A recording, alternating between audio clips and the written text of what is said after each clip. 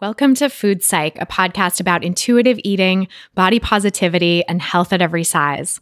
I'm your host, Christy Harrison, and I'm a registered dietitian, nutritionist, and certified intuitive eating counselor specializing in weight-inclusive wellness. Join me as I talk with interesting people from all walks of life about their relationships with food. I remember I was teething, little gums bleeding, cried every evening, it was all about eating. When I became a teen, it was all about beefing. Now I'm ready for the world, trying to sink my teeth in, stacking it. Hey, welcome to episode 80 of Food Psych. I am, of course, your host, Christy Harrison, and today I'm talking with Marci Evans, who is a fabulous colleague of mine, a fellow dietitian who specializes in eating disorders and health at every size. And we had such a lovely conversation, and I'm excited to share it with you today because since Thanksgiving was last week, this is now sort of the official start of the holiday season, and people tend to start freaking out a little bit around the holiday season, right? I know I did when I was in my disordered relationship with food. I would eat a lot of the sweets that were around and the fun, different holiday foods that I had restricted myself of for the rest of the year. And I would feel out of control, and I would feel like I was addicted to food and I couldn't stop and there was something wrong with me. So I wanted to bring this episode to you today at the start of the holiday season because it's about food addiction. We get into why food addiction isn't really a thing, but why people still feel addicted to food. And it's got some really helpful advice for helping you navigate that feeling. And Marci also has some really helpful wisdom to share about just developing a healthy relationship with food in general, and some really helpful wisdom for fellow dietitians and professionals in the health field on how to treat eating disorders and the sort of ins and outs of that as well. So there's a lot of great material here, and I can't wait to share it with you all in just a moment. First, I want to share a couple great resources for helping you improve your relationship with food. The first is my free quiz to assess if you have a healthy relationship with food, and I'll send you your results via email, along with more than a dozen individualized tips to help you make peace with food wherever you may fall on the spectrum right now. So you can take the quiz and get your results today at christyharrison.com/quiz. That's christyharrison.com/quiz. The second resource I want to share is my Intuitive Eating Fundamentals online course. It's a 13-week program that I created to help you work through all the principles of intuitive eating in depth and really troubleshoot and overcome some of the major hurdles that I see people go through when they're trying to learn intuitive eating. So I'll teach you how to recognize the diet mentality, even in its subtle forms. This is the area of the course that people have the most consistent revelations and transformations around, because they'll often say to me like, oh my God, I never realized how much the diet mentality is hanging on. Like these lingering thoughts and, things that I wasn't even consciously aware of, I'm now aware of and I can work on and change. So that's a really cool aspect of the course. And that's something that if you have tried intuitive eating on your own, or maybe you've listened to the podcast and thought it sounded cool and started, experimenting with it, but not really had a lot of success, this is one area that I think could really help you turn a corner. I also, in the course, share my secrets to making food and exercise choices from a place of self-care rather than self-control. And I teach you how to stop alternating between restriction and binging, which, if anyone has ever felt like they might be addicted to food, that is often at the root of it. So in the course, we really work through getting over that hump of the restrict binge cycle and how to just be a little more on an even keel with food. So the course has a lot of great multimedia content. And as one person who just finished the course said, very well done. It's so supportive, challenging, and thought-provoking.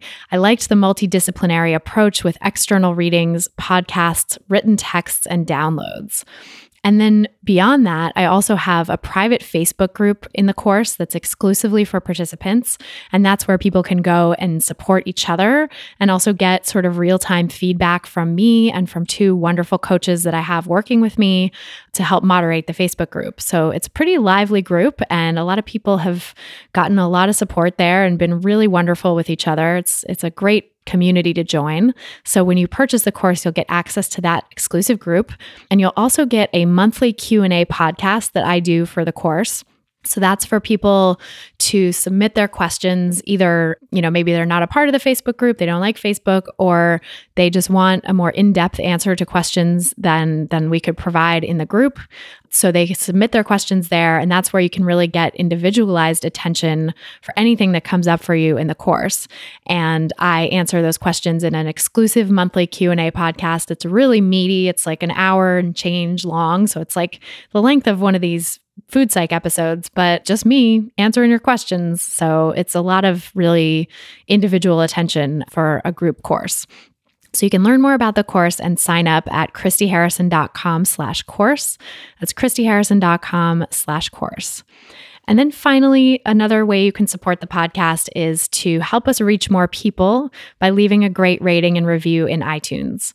Just open up iTunes on your computer or the podcast app on your phone, type in Food Psych to the little search bar, click on the result that comes up under podcasts, and then go to the ratings and reviews tab, and you can leave your rating and review there.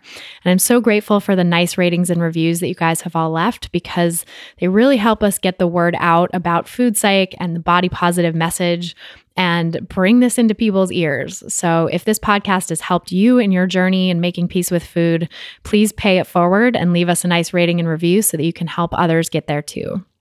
All right, so without any further ado, let's go talk to Marci Evans. I spoke with her via Skype from her home in Cambridge, Massachusetts. So tell me about your relationship with food growing up. Oh, Christy, I am such a fan of your podcast. And so I have listened to, I don't even know how many episodes, knowing and anticipating this question. It's been really fun and interesting for me to kind of take a walk down memory lane as I've been anticipating our conversation. Oh, that's awesome. Thank you.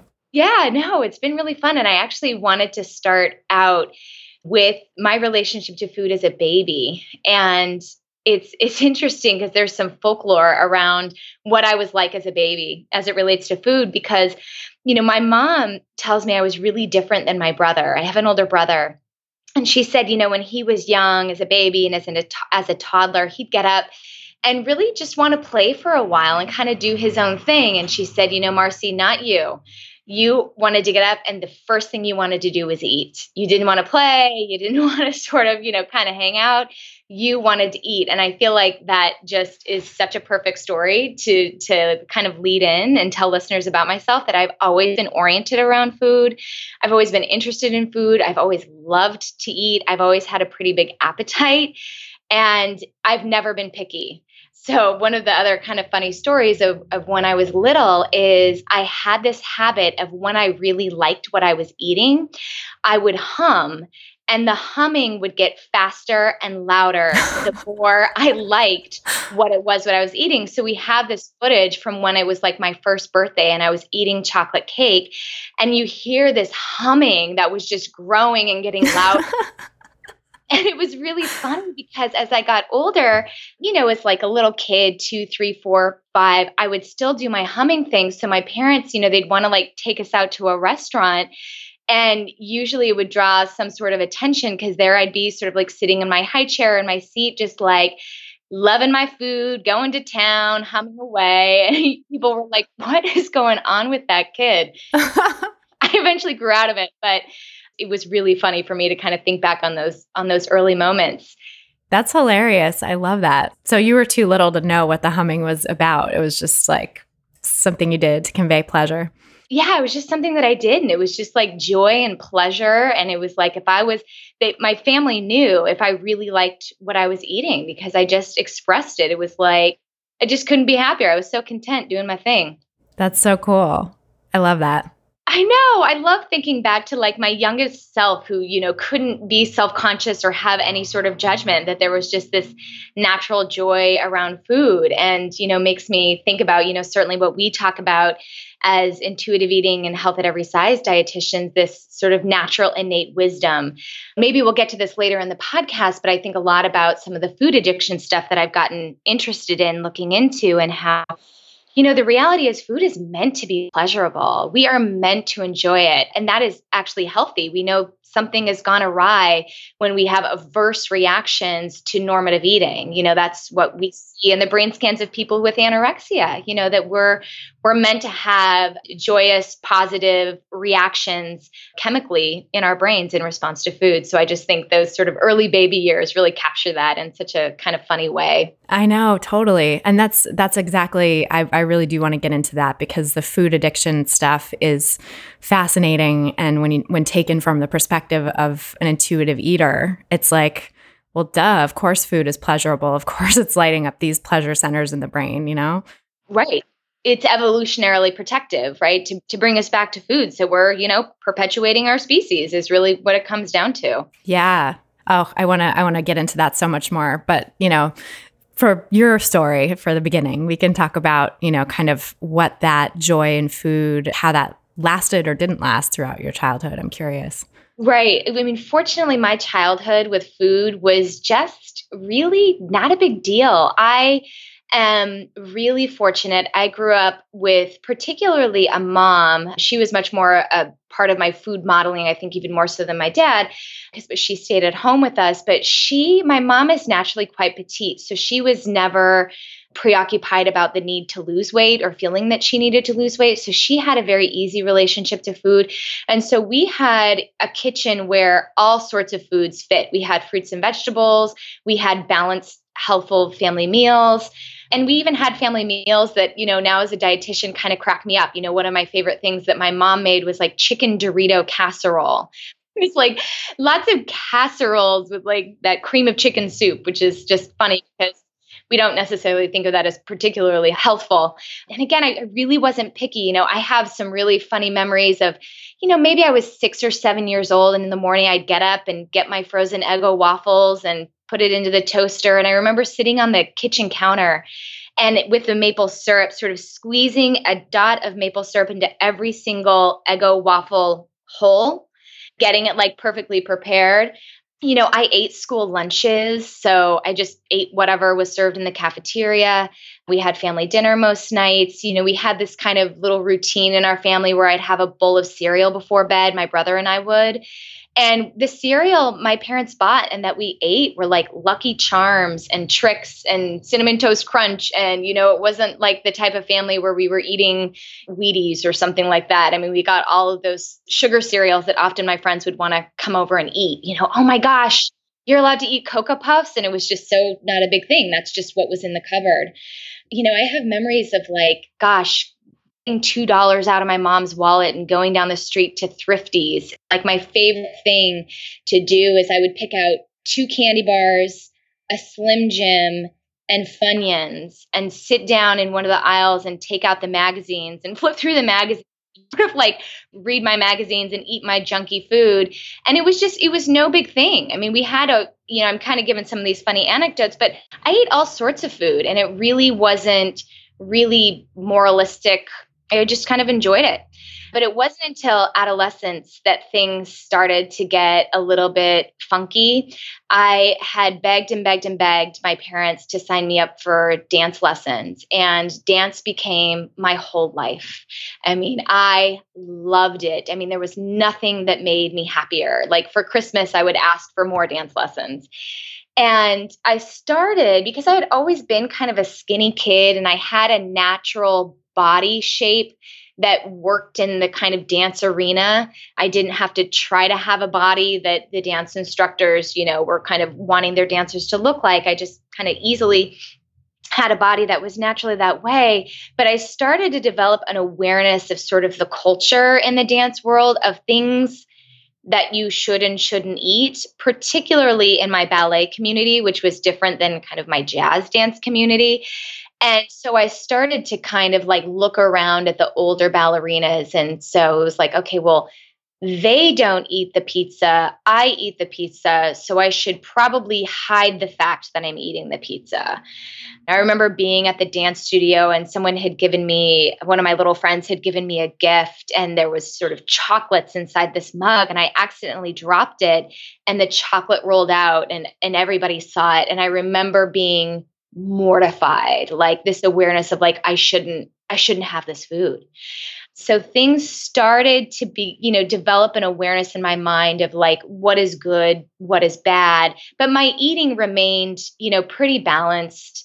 And it wasn't until my teen years, and it was interesting because I was thinking about, sharing my story, and I had kind of forgotten about this experience.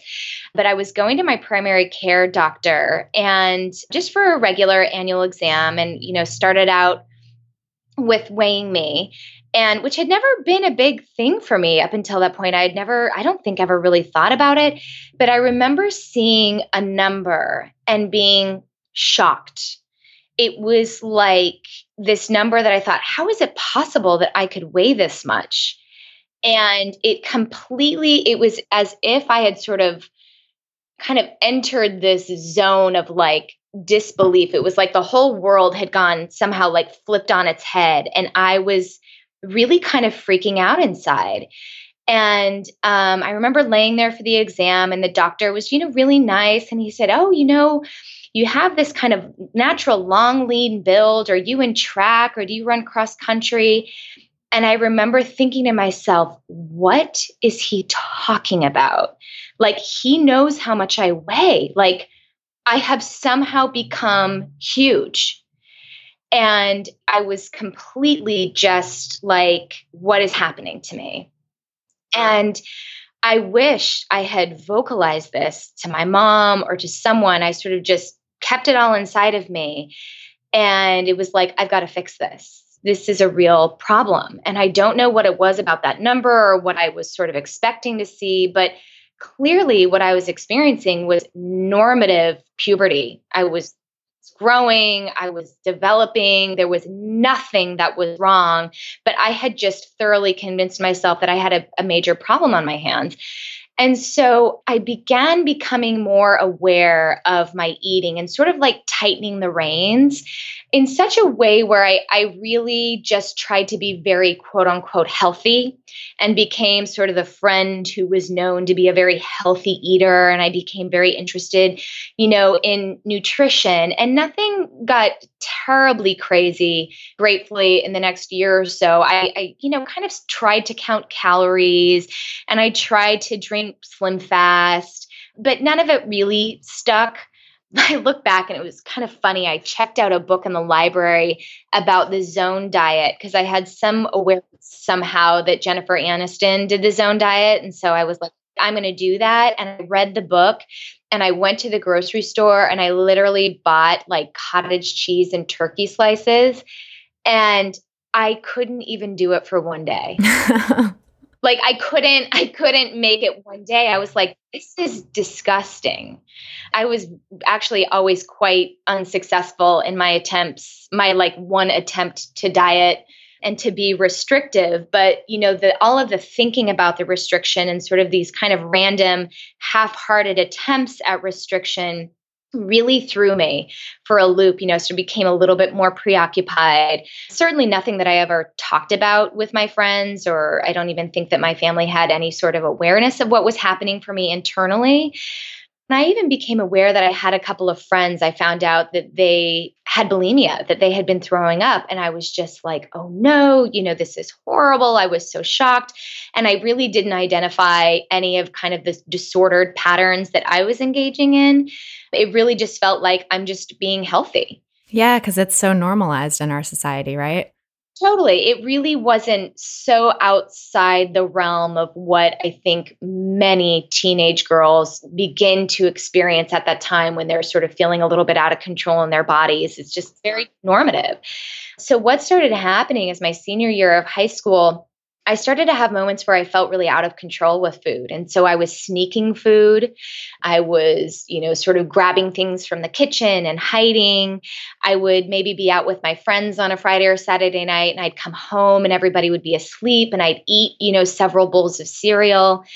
And, I felt disgusted with myself and what am I doing? They weren't necessarily outright binges, but it became very compulsive, really driven by all of the psychological and physical deprivation I was kind of dipping my toes into. So my relationship to food, I feel very grateful. I think I had a number of risk factors to develop a full-blown eating disorder. I certainly have a lot of the personality traits of perfectionism and sort of this need to please others. fairly sensitive, naturally quite anxious. But I think I had a number of protective factors, certainly in my home, with pretty emotionally healthy parents who were very, normal and healthy with their eating. So I look back and think, oh my gosh, had another factor been different, I think I could have really just fallen down the rabbit hole of an eating disorder. Yeah. I feel sort of kind of fell into enough of the disordered stuff that, by the time I was getting ready to head off to college, I was really freaked out because everybody talks about the freshman 15. And because I had been sort of eating compulsively and sort of sneakily eating food and overeating in moments, I had gained some weight, and I was so terrified that going off to college that it was going to amp up and get worse. So when I went off to college, I really went with the intention of being as quote unquote, healthy as possible. And I'd really put some rules into place and was really trying to, again, sort of tighten everything up, of course, completely setting myself up, now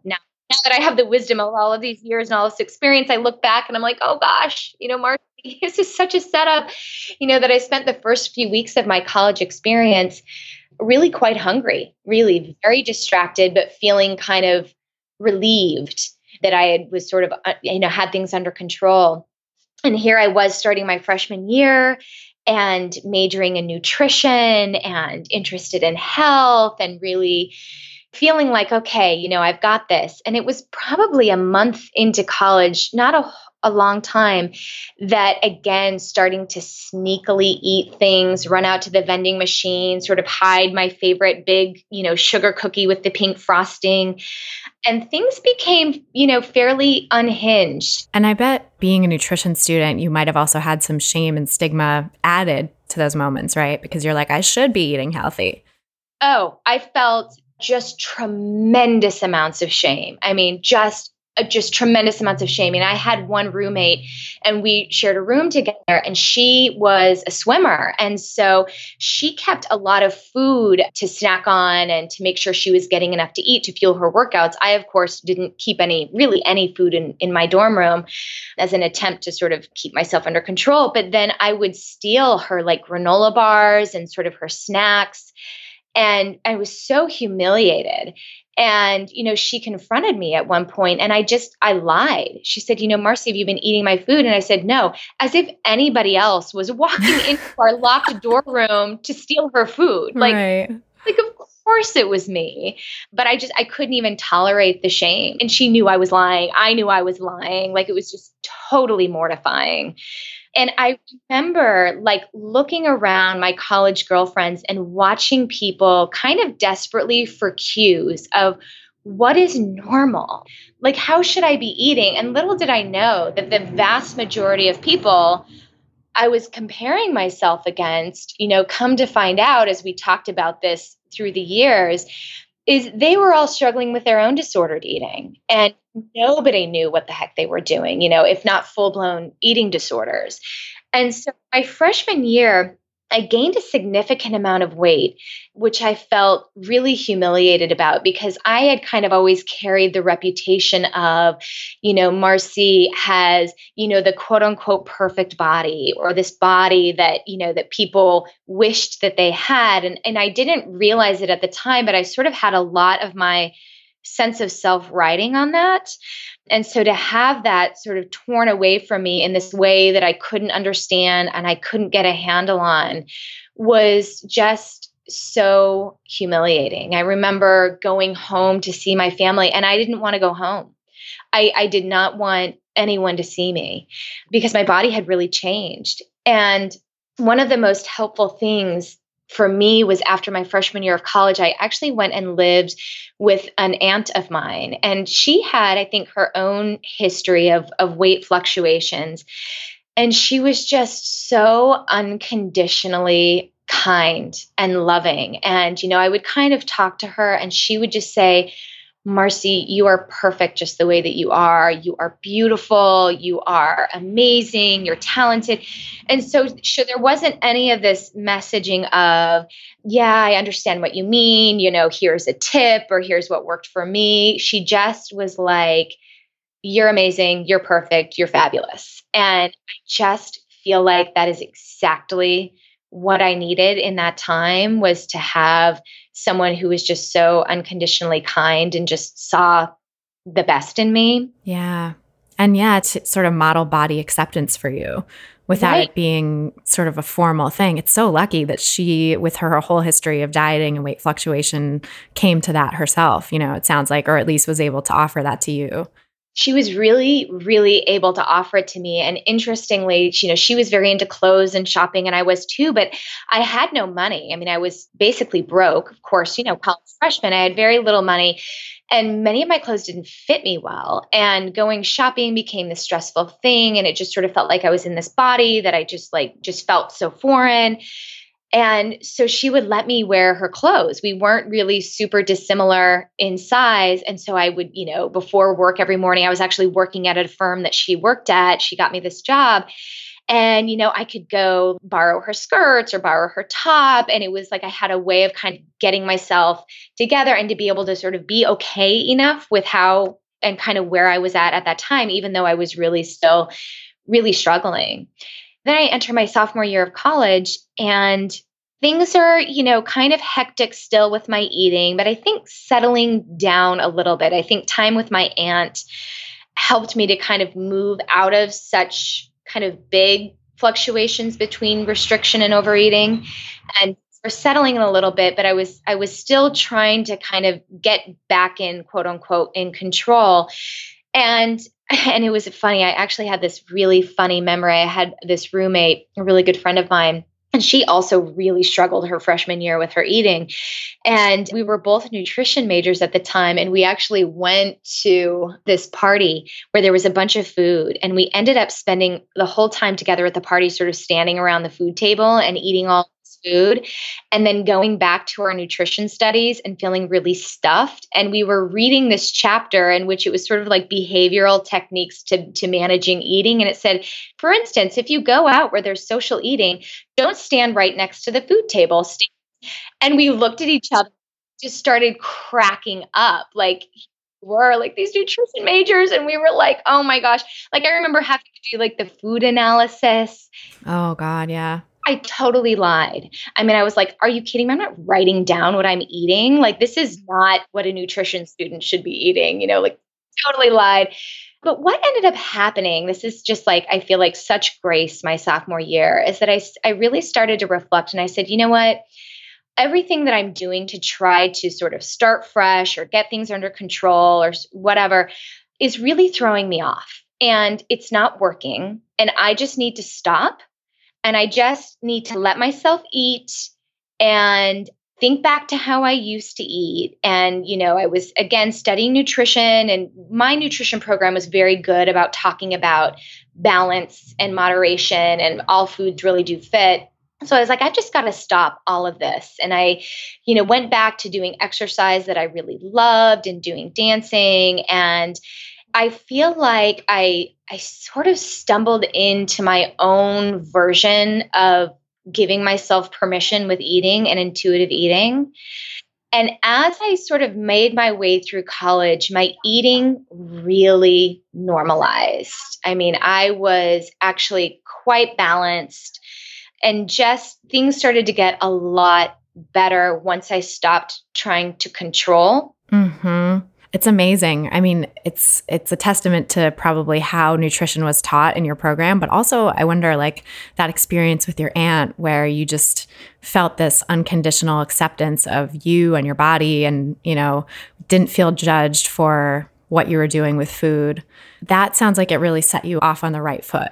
I totally agree. And I think it probably had these ripple effects sort of down the line that I didn't even realize it at the time, because I still was quite uncomfortable with my body. And I remember being at this like step aerobics class, which I loved. It was so fun. And I remember seeing myself in the mirror and not liking what I was seeing. And I said to myself, you know what, Marci? I don't know whether or not my body's going to go back to how it used to be. It might not, but exercise, have a good time. It's going to kind of be what it's going to be. Like, you can't just keep trying to control this. And it's really interesting because then I got accepted into a dietetic internship It was in Southern California, and I had the opportunity to do a rotation at an eating disorder facility. And my assignment while I was there was to read Intuitive Eating. And I was reading this book and I was like, oh my gosh, I kind of did my own version of this in a way. I mean, not exactly, but sort of. And so, of course, it resonated because it had reflected my own experience of sort of pulling myself out of this sort of crazy tunnel that I had been in for about 3 years. Right. That's amazing. Oh, it was totally amazing because then it gave structure and form to what I had been thinking and sort of figuring out. I mean, at that time, my relationship to food, I mean, things were still, it wasn't as if I was just sort of this zen. I don't want to give that idea to listeners that I sort of just figured it out on my own and everything was perfect. No, I mean, I was still a little bit tweaky, a little bit preoccupied, a little bit compulsive, a little bit, still kind of going down to the pantry and what am I doing here? I mean, I was really still work in my process when I was in my dietetic internship, and it was definitely still effortful. And I was certainly still spending too much time thinking and worrying about food in my body. Oh, yeah. I feel you on that. Like I've said on the podcast before, when I started this podcast 3.5 years ago, I was still thinking of myself as someone who had a sort of funky relationship with food. I didn't sort of understand what normal eating was yet. Totally. Yeah, I mean, I would say it took years for all of the bumps to get ironed out. And that's one of the things I think one of the reasons I've been able to develop, I think, a lot of empathy and compassion for my clients and the amount of time it takes to heal from the physical and psychological deprivation. And I feel like my experiences with food, while I didn't necessarily have a full-blown eating disorder, it was enough of the craziness to really inform the work that I do today on such a lived level. I actually am able to look back now and really feel like it was a gift for the work that I was ultimately meant to do. Yeah, I completely understand that. Yeah, I just feel like, I mean, anybody who's ever heard me speak, I make the joke that I'm a one-trick pony. Like I do eating disorders work, I do intuitive eating work, I do health at every size work, and it is what I'm passionate about. And I feel like it's what I'm here for in terms of my professional calling. And I feel a lot of gratitude for those years of profound confusion and turmoil and unhappiness and chaos, because it really helps me to be with, I feel like, my clients as they're going through their own struggle, even if it might not be the exact same experience. I feel like in ways I can relate. Absolutely. And I think the elements of your experience have such like meaning for how we deal with disordered eating and people's relationships with their bodies, because it's like you definitely had thin privilege just by your genetics, and sort of you were given a nice model of how to eat in your family. So it was never an issue. And yet this thin ideal of the dance world that you were in and the disordered practices of the people around you and the sort of idea that like your body was changing and you had to control it, that comes from outside, right? Like that wasn't modeled in your family. That was the culture. And that's such an important piece of why this work, in my mind, and I know in yours too, we've talked about this before, like eating disorder recovery work has to go hand in hand with health at every size and body positivity and intuitive eating. Like it's just, you can't have eating disorder recovery and weight management. It doesn't work that way. Absolutely. I agree with you 1000%. You absolutely cannot. I mean, you have to have all of those pieces coming together in order to truly get to a place of self-acceptance and peace. I was really fortunate to sort of stumble my way through it. And then I, very early on in my career, I think with intuitive eating sort of opened up a whole new world of books that had been written, and my next book was Moving Away from Diets. And then my next book after that was Overcoming Overeating. And then there was Rethinking Thin by Gina Colada. And I just immersed myself in all of this. And it was like, I can never go back. I've got to find a way to be able to do work that allows me to integrate all of this. It was sort of like, I was listening to your episode with Aaron, and I thought it was so funny when he talked about sort of the matrix, you yeah. you sort of enter in there and one of the things that I think about, and I know that you mentioned, several dietitians, many dietitians listen to this podcast, it's okay as a dietitian for you to also be on your own path, not just in your personal relationship to food, but also in your professional work that you're doing, that we all have our own process of sort of how we were educated and taught to think about what our role is. And then you evolve and you sort of have to think about, how do I shake off some of this stuff and fully embrace intuitive eating and health at every size? And I think that it's difficult because many dietitians try to straddle both worlds, and it's incredibly dissonant and it's incredibly uncomfortable and it feels wrong because, as you were saying, it is wrong. You can't be trying to do the weight management, control what you're eating, and simultaneously work in the world of weight neutrality and body acceptance and intuitive eating. And so, eventually I sort of found my way through it. And through my private practice, I'm able to freely do the work that feels ethical and kind and health promoting. And I feel really grateful for that. Yeah, private practice is such a blessing in that way, because I think it's hard to find, unless you're in one of those communities. You're in Boston, and I feel like every time I talk to Boston dietitians, I'm like, yes, this whole community seems to get it, because it's a very strong health at every size influence there. So, maybe there are group practices there that people can join. I know Lisa, our mutual colleague, has one of them. So it's certain pockets of the country or the world maybe have these opportunities. But otherwise, even if you're working in an eating disorder treatment center, unfortunately, a lot of the time, they don't have that foundation and that rootedness in health at every size and body positivity, and are trying to straddle the line, So private practice, I think, is kind of the way to go for a lot of people who want to truly be 100% health at every size and body positive. Although that being said, I feel like I see a lot of both dietitians and health coaches and, wellness coaches and all those sorts of allied fields that do try to straddle the line because of marketing, because they want to come up in searches for weight loss or what's a diet that's actually going to work, and so they try to capture that audience.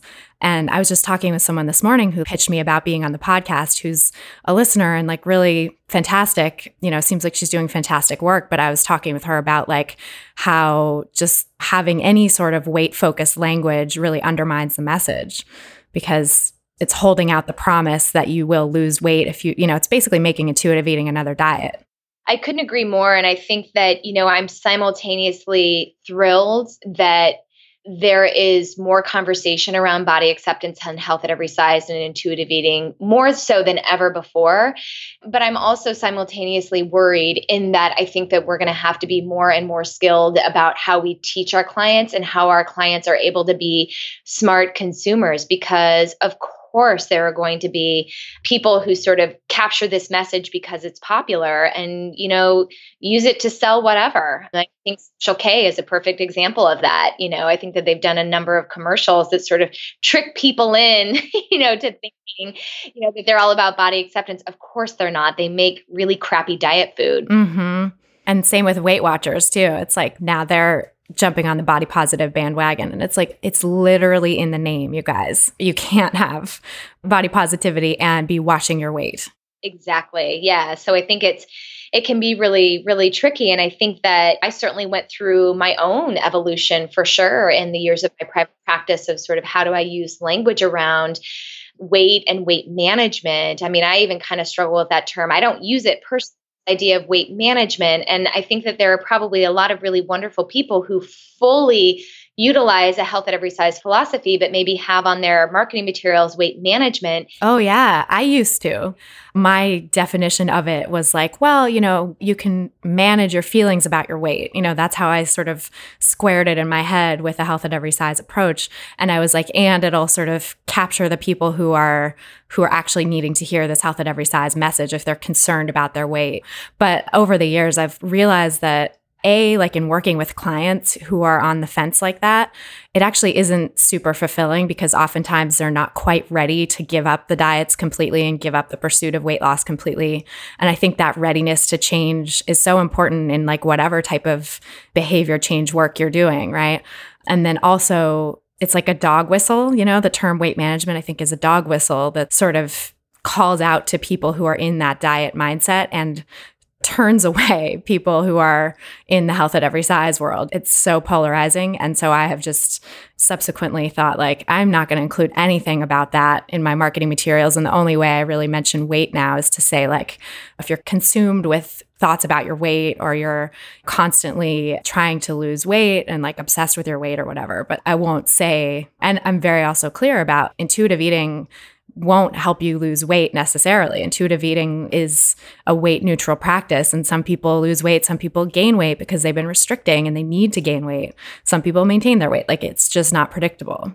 Exactly. And I think that once I've been, at least I can speak for myself, gotten to the place where I can fully accept and fully embrace the approach that I'm utilizing, is that it really frees me up. And I'm still, of course, working with people who, of course, they're highly ambivalent about fully embracing a health at every size approach. I mean, I think that that's quite natural and very, very understandable, given the culture that we live in. You sort of sit in my office, my clients talk about being in my office and feeling very clear, and then they leave. And then they're like this fish swimming upstream. And it's like, is this crazy? And what am I doing? Is this all sort of sounding really nice, but I'm really doing harm to myself? I mean, it can feel very confusing. And so to be very clear as a clinician about the research and science, as well as just sort of ethically what you're doing, and to be really, really clear as crystal, I think would really encourage all of the clinicians listening to this to continue your own work so that you can get to a place where you feel really rock solid and really clear about this message, because any of your own ambivalence will leak out into the work that you do with your clients, and that will cause them harm. Yes. So I think it's just so important that we all continue as clinicians, to do our own personal journey and to really,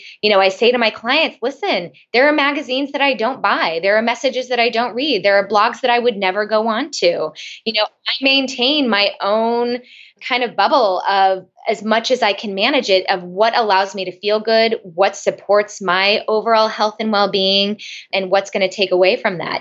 I'm just as selective as I encourage my clients to be. So we've all got to be on our own continued process, given the culture that we live in. And like we were saying earlier, going to become a little bit more tricky as these things become more popular. Oh, yeah, absolutely. And that's such a great tip. And that's something that I talk with a lot of clients about too, is like creating a social media strategy for yourself, really, that you unfollow and unsubscribe from people who are diet-based thinkers and surround yourself with body positive messages and with people who really get it. Because the more you expose yourself to that body negative messaging, and the culture at large will supply plenty of it without you even having to choose it, right? You'll walk past a billboard, or it's like diet talk at a party or whatever. But, to the extent that you can, like you do have some agency over your environment in terms of like the media you consume. And so, and the types of conversations you engage in too. I think that's another important piece, is like not letting yourself get sucked into diet talk, or even with people you're comfortable with, being able to assert a different point of view, I think can be really helpful, and also healing for the people you're talking with even.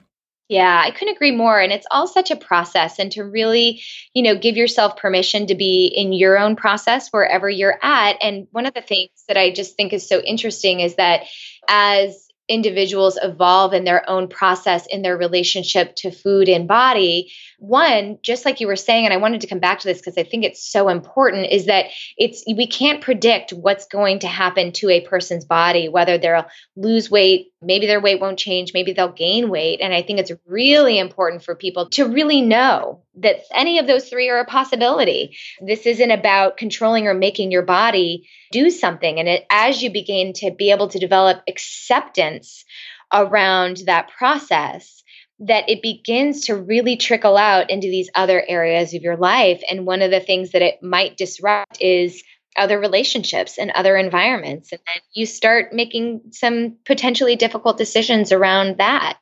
It's certainly a harder, but vastly more rewarding and sustainable process than dieting, for sure. Oh, yeah, absolutely. Yeah. Did you have any experience with that personally? Like once you started to walk this path of intuitive eating and learn more about why it's detrimental to diet and you can't go back, did you have to sort of renegotiate your friendships or your colleague relationships or things like that?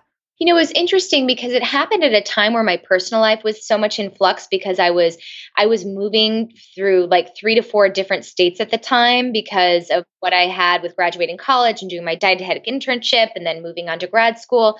So I didn't necessarily have to make massive shifts in any relationships, but I did have to become, I think, more selective in what I would engage in terms of just certain conversations and gaining confidence over time of maybe asserting myself a little bit more or my viewpoint a little bit more. I'm also, I think, fortunate and in this way very different from most of my clients in that I do this professionally. And so I'm so out there with my messaging of what's on my website and what's on my blog and what's on my YouTube that most people at this point in my personal life, they know what it's all about. Right. Yeah. Nobody has to sort of question, or you don't get a lot of questions probably about like, how can I lose the weight? Yeah, it happens still at times in very obnoxious ways, whether I'm sitting on an airplane or, meeting someone who's a friend of a friend. I often am like, oh, I'm just going to say I'm a counselor. I'm just not even going to mention the word nutrition because I don't want to talk with them about what they're putting on their plate or, they get really nervous about having me over for dinner. Oh, Often yeah. developing a new friendship and, I got this dietitian coming. I said, no. There's nothing I don't eat. Whatever you serve will be fine. I don't have any allergies. Mm-hmm. I think that's a sort of great way to just subtly put the message out there too, that like good nutrition practice doesn't require you to cut out huge groups of food or anything like that. It's just you can eat whatever you want and you're cool with it. I think that helps other people to hear that. Right. And also that you don't actually have to know the minutia of what is in your food. I had this hilarious experience when I was a brand new eating disorder dietitian. I was covering a maternity leave and I was doing my first group. So I had this group of clients who were at a treatment facility for an eating disorder. And they were asking me these questions of, well, what is an exchange for this? Or what counts as this? Or if I was to eat this, how would I count it? And I didn't know. And so I was like, oh my gosh, I feel so embarrassed that as the sort of the expert in the room, I don't know. And so I was sort of pawning the questions off to the other girls in the room. And of course, often the person who had the greatest eating disorder symptoms at the time were like able to answer those questions in a flash. And so I was sort of like giving the answers by sort of passing it out to the other members. And I had to go to my supervisor and I was like, I'm so sorry. I need to be better prepared. I need to memorize this exchange list. And she said, Marci, I think it's so great. She goes, that's actually fantastic modeling. And what you're showing, and if you can sort of be more open about this next time, is that you don't have to actually be that precise.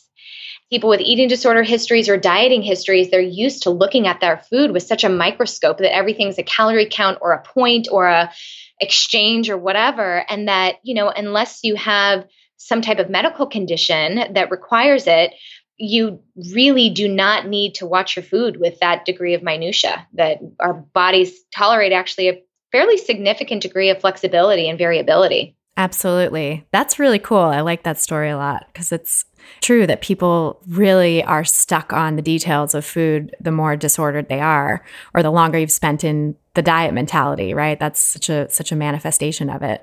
I get asked sometimes too, like, what are your thoughts on, I don't know, some food additive that I've never heard of? And I'm like, I have no freaking clue, like, I don't know. I don't follow that stuff because that's not what's important about food.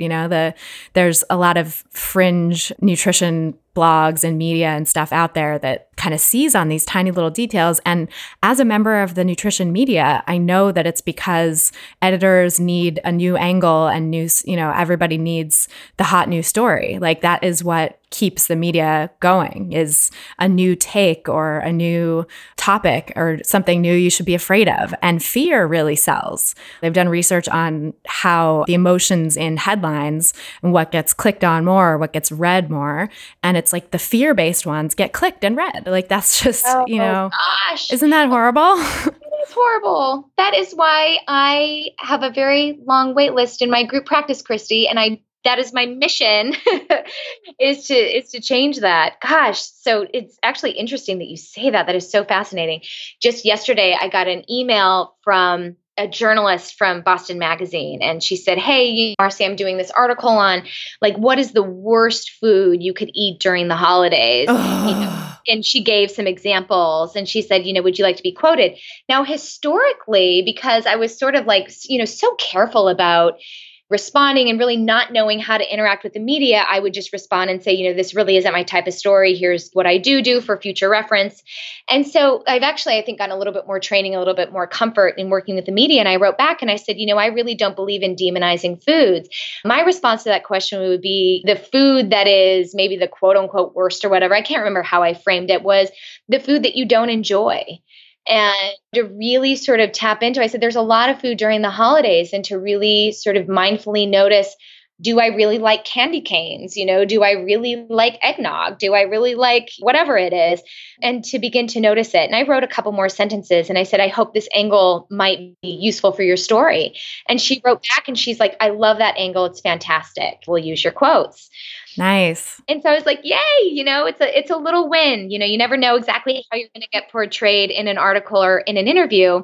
I'd like to hope there's a little bit more space for learning to think about food in not such a fear-based way. And maybe that brings us kind of full circle back to that conversation around food addiction. I was going to ask. Yeah, I think a lot of the messaging that resonates for people who struggle with the messaging of food addiction, I think is very appealing, or at least it resonates, is because it is sort of a fear-based message of you can't be trusted, you are an addict, you need to take these foods out of your life, you need to be abstinent. And for people who have a history of restriction and dieting and disordered eating, their experience with food really bears that out, that they do feel that they can't be trusted. So it's that fear-based message, I think, really kind of seizes upon a really vulnerable population. Absolutely. Yeah. Because it's sort of speaking to people about the thing that they're most ashamed of and the thing that they think is the only problem, which is I'm eating out of control. I feel like I can't stop, and missing all of the destructive or deprivational thoughts that set them up for that.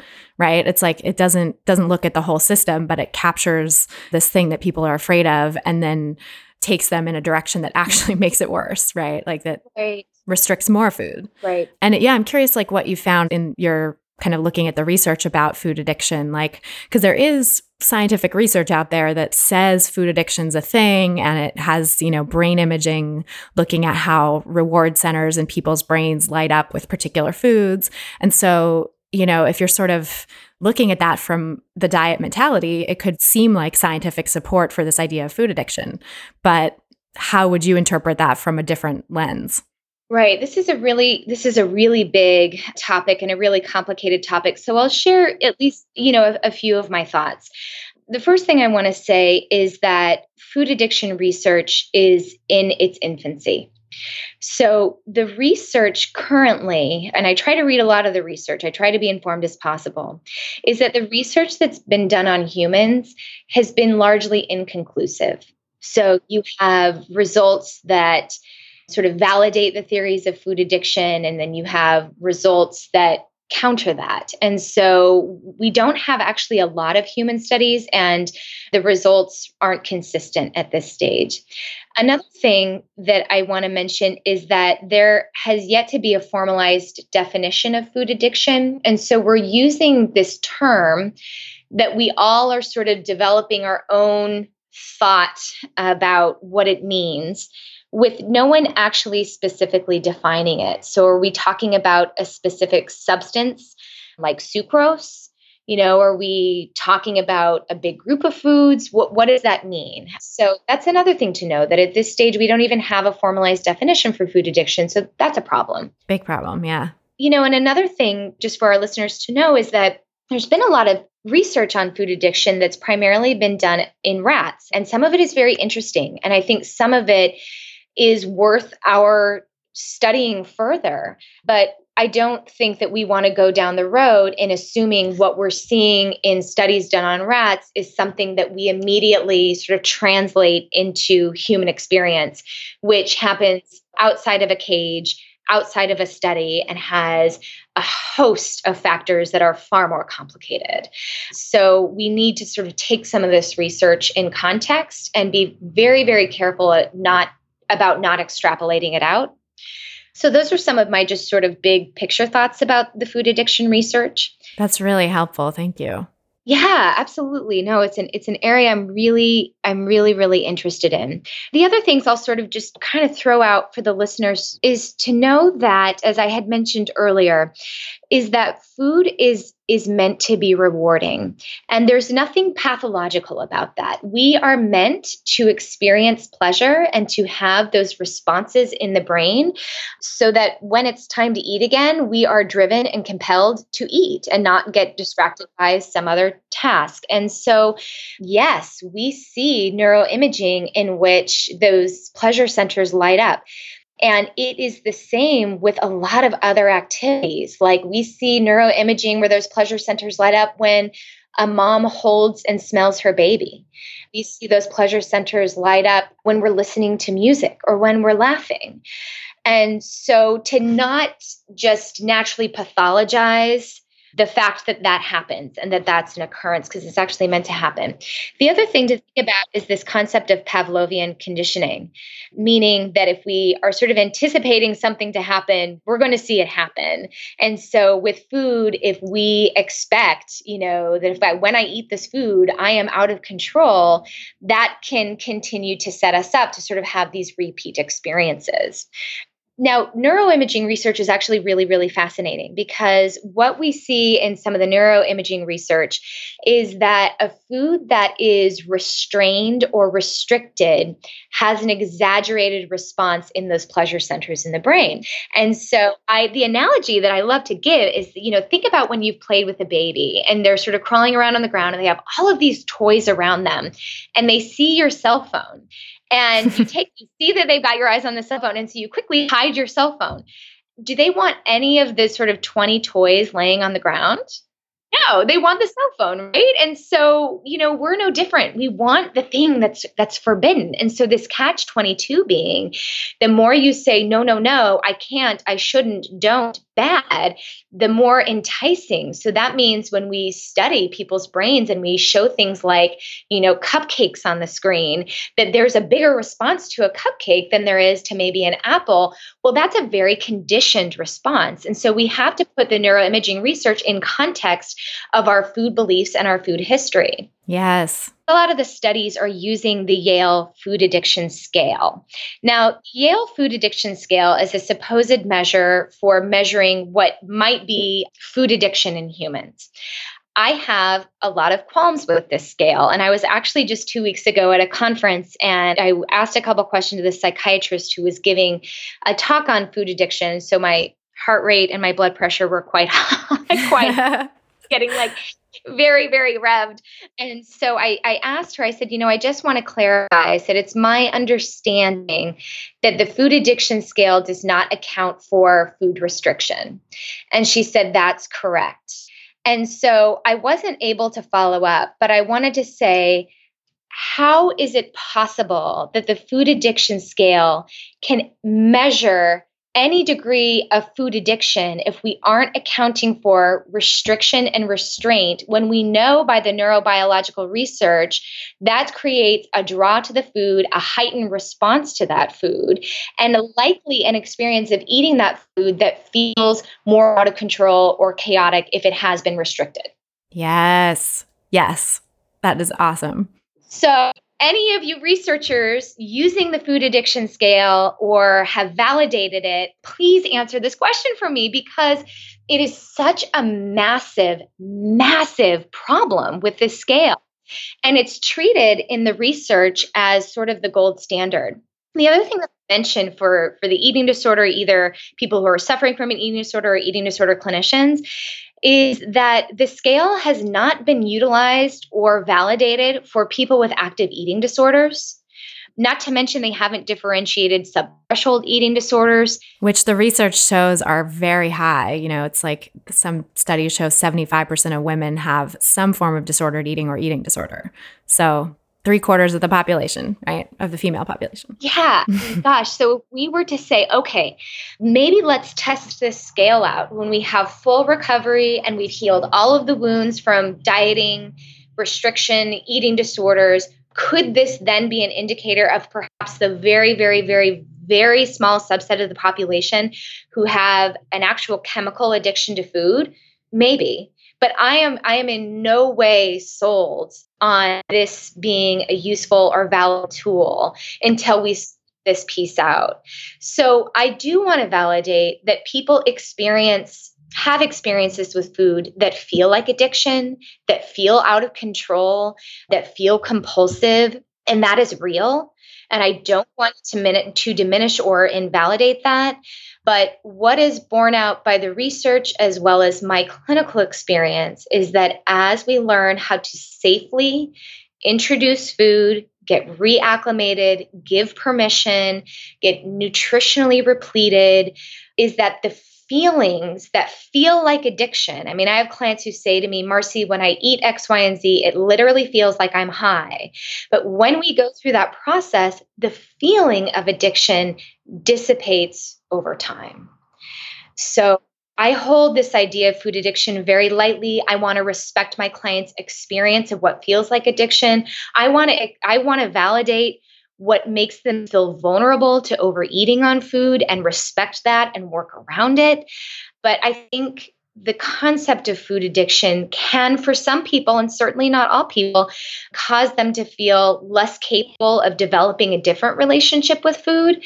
And I would hate for that to be the case because for the vast majority of people, certainly every client I've ever worked with, we've been able to get them to a better place than where they start, when they begin their journey. And so I feel very hopeful about people being able to heal their relationship with food. And I feel worried about the concepts of food addiction for some people being something that causes them to feel disempowered. Oh, I 100% agree with that. And that's also been my experience with clients is like people will come to me after being in a 12-step group for some sort of self-defined food addiction because they feel out of control around food. And they, that was the thing that sort of best described to them what their behaviors were. So they got involved with a 12-step group, proceeded to restrict a bunch more foods and have to send a food plan to their sponsor or express remorse if they ate something not on their food plan, or all these very shaming sort of approaches that made them feel worse and worse about themselves. And then finally, they sort of, in whatever path they take, get a diagnosis of an eating disorder or get sort of tuned into the idea of intuitive eating and subsequently, come work with me or come work with fellow clinician and develop such a healthy relationship with food that they can look back on and say, oh my gosh, 2 years ago, I thought that I was allergic to sugar and now I eat it every day and I don't feel out of control, So there is really hope, even if people feel in the depths of food addiction right now or feel like they have an addictive relationship with food. It won't always be that way. And you can absolutely heal that. One of the things that I do want to say is that, many people who have experienced feeling out of control and perhaps would describe themselves as being addicted to food or to sugar is that they have had experiences in the past where they've kind of tried to do the Janine Roth style of give yourself permission, fill yourself up, buy all of the food, surround yourself with the food, give yourself permission. And I do want to say that I actually really disagree with this approach because what tends to happen is that because people haven't developed the skill, and I think of eating as a skill of being able to sort of have those foods in a way that feels balanced and that feels moderate, is that they tend to sort of go on a bender for several days where they're just really binging. And then they're sort of like the proof is in the pudding. Look what just happened. I gave myself permission. I was out of control. It's just true. And so I love that you're doing your intuitive eating online support group. And I think for people who have maybe tried to do intuitive eating on their own and have maybe felt like it's not going so well, that to work with an intuitive eating specialist, because there are ways to go about the permission giving that doesn't have to reinforce the feelings of being out of control and, proving that they can't be trusted or maybe gaining unnecessary amounts of weight because they've attempted and done their very best. And so it kind of undermines the idea of permission because they're going about it in a way innocently and not meaning to, that really is a bit of a setup to just continue to feel out of control. So knowing that there are techniques and ways to go about it that will help you to feel less out of control in the process. And I think most importantly, more capable, more competent, which is ultimately how we want our clients to feel, is more capable. Absolutely. Yeah, thank you. That is such a great point. And I think that is one reason I developed the intuitive eating online course, is because I felt like, I had people coming to me in private practice saying, I read the intuitive eating book. I tried to put it into practice and all I did was binge, because their read on it was basically, or they sort of didn't get much farther than the concept of like, make peace with food and all foods fit and give yourself unconditional permission to eat, which is such an essential part of intuitive eating. But it's, it has to be within this framework and this context of like also giving yourself other tools to help yourself feel good and to know it's okay that when you first do reapproach a food that was once off limits, you might still feel a little bit out of control with it, but that will dissipate over time. And that doesn't mean that this food is forever on the bad list, but you sort of maybe need to work systematically with the foods that are giving you trouble so that the hardest food, so that it's not everything all at once that was off limits, and it's not the one food that feels like your sort of bugbear is like the first one you go to, because that will probably end in disappointment or frustration. Exactly. Yeah. I kind of tease with some of my clients. I said, okay, so let's imagine a day where I didn't eat enough for lunch. I was so busy. I skipped an afternoon snack. I go home starving. I'm stressed out. I'm dealing with some insurance, situation. My house is a mess. I don't have dinner ready. And there's a 10-pound bag of peanut M&Ms sitting on the counter. Likely to happen, Yes. Idea often people feel that they should be able to manage all foods in all situations. It's like, well, when you're vulnerable, you're vulnerable. So let's sort of be thoughtful about setting this up and having some realistic expectations for yourself. Absolutely. Yeah. And I think that's why honoring your hunger is such an important piece of intuitive eating. It's like the piece that I think a lot of dieters don't want to look at right away and sort of wish would just disappear. Like, I know that was my experience in recovering, was like, I wanted to make the binges go away and make the emotional eating go away and whatever. But I didn't want to look at, but you're making yourself hungry by eating less than you really need throughout the day. So like, I think that is such an important piece of the setup for sure. Absolutely. Yeah. Oh my gosh. Well, I could talk to you all day, but we are coming to the end of our time. So thank you so much for all of this great stuff. And I think you've given listeners a lot of important tips to think about. So why don't you let us know where people can find you, and especially where any clinicians in the audience can find your online course? Absolutely. Well, I just want to say thank you for having me. As someone who has just listened and supported and promoted your podcast, you've had so many incredible people come on this podcast. So I thought, oh my gosh, what can I share that will feel meaningful and useful to the listeners? So I so hope that there's been something in here that has been inspiring or interesting to the people who are listening. Thank you. Yeah, no, it's been absolutely my pleasure. I could talk about this stuff for hours, and Christy, we've done it before. We're going to go together. Yes. So I can easily be found online. My website is marcird.com. It's marcird.com. And same for my Twitter and my Facebook. It's at marcird.com and /marcird.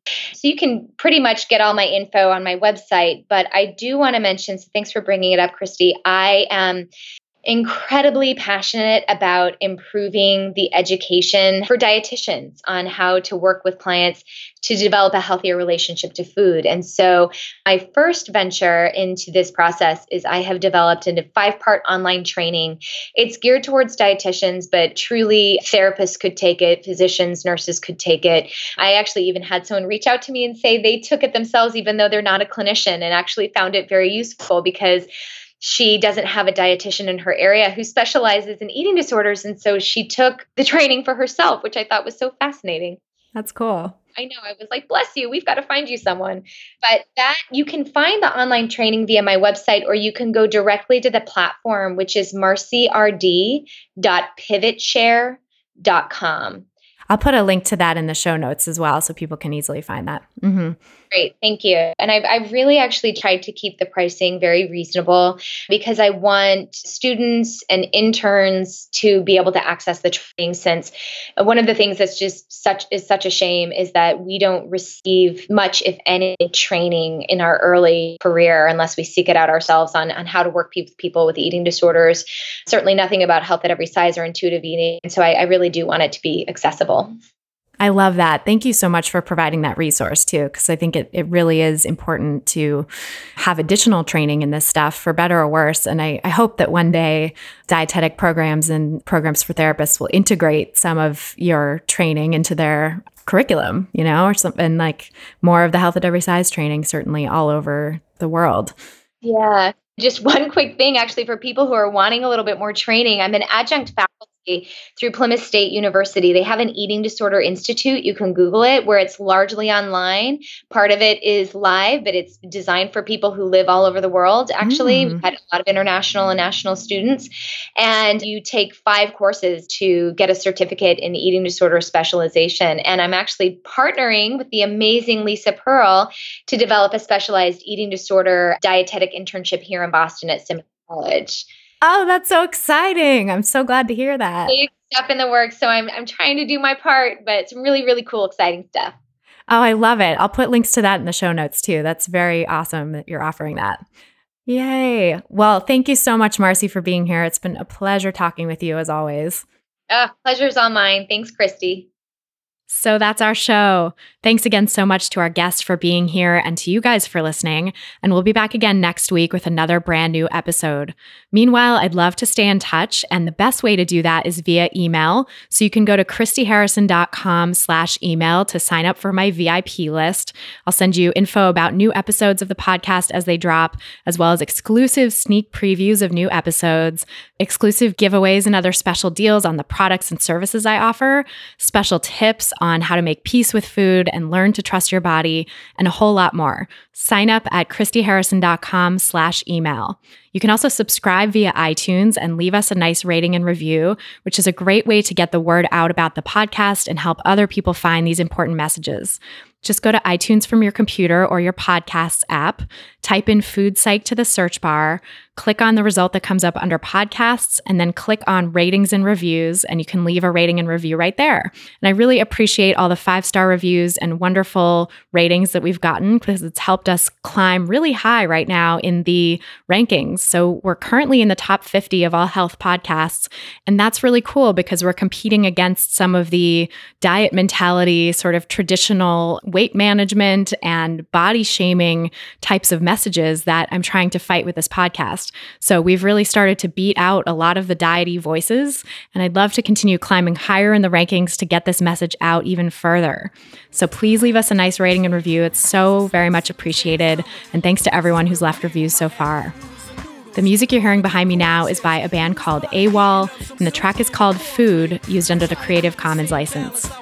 Thanks so much for listening, and until next time, stay psyched. Stupid or scared, no work in the kitchen now. Who put you there in that perfect position now? Bullies want your food, and you ain't really beat. Have you ever went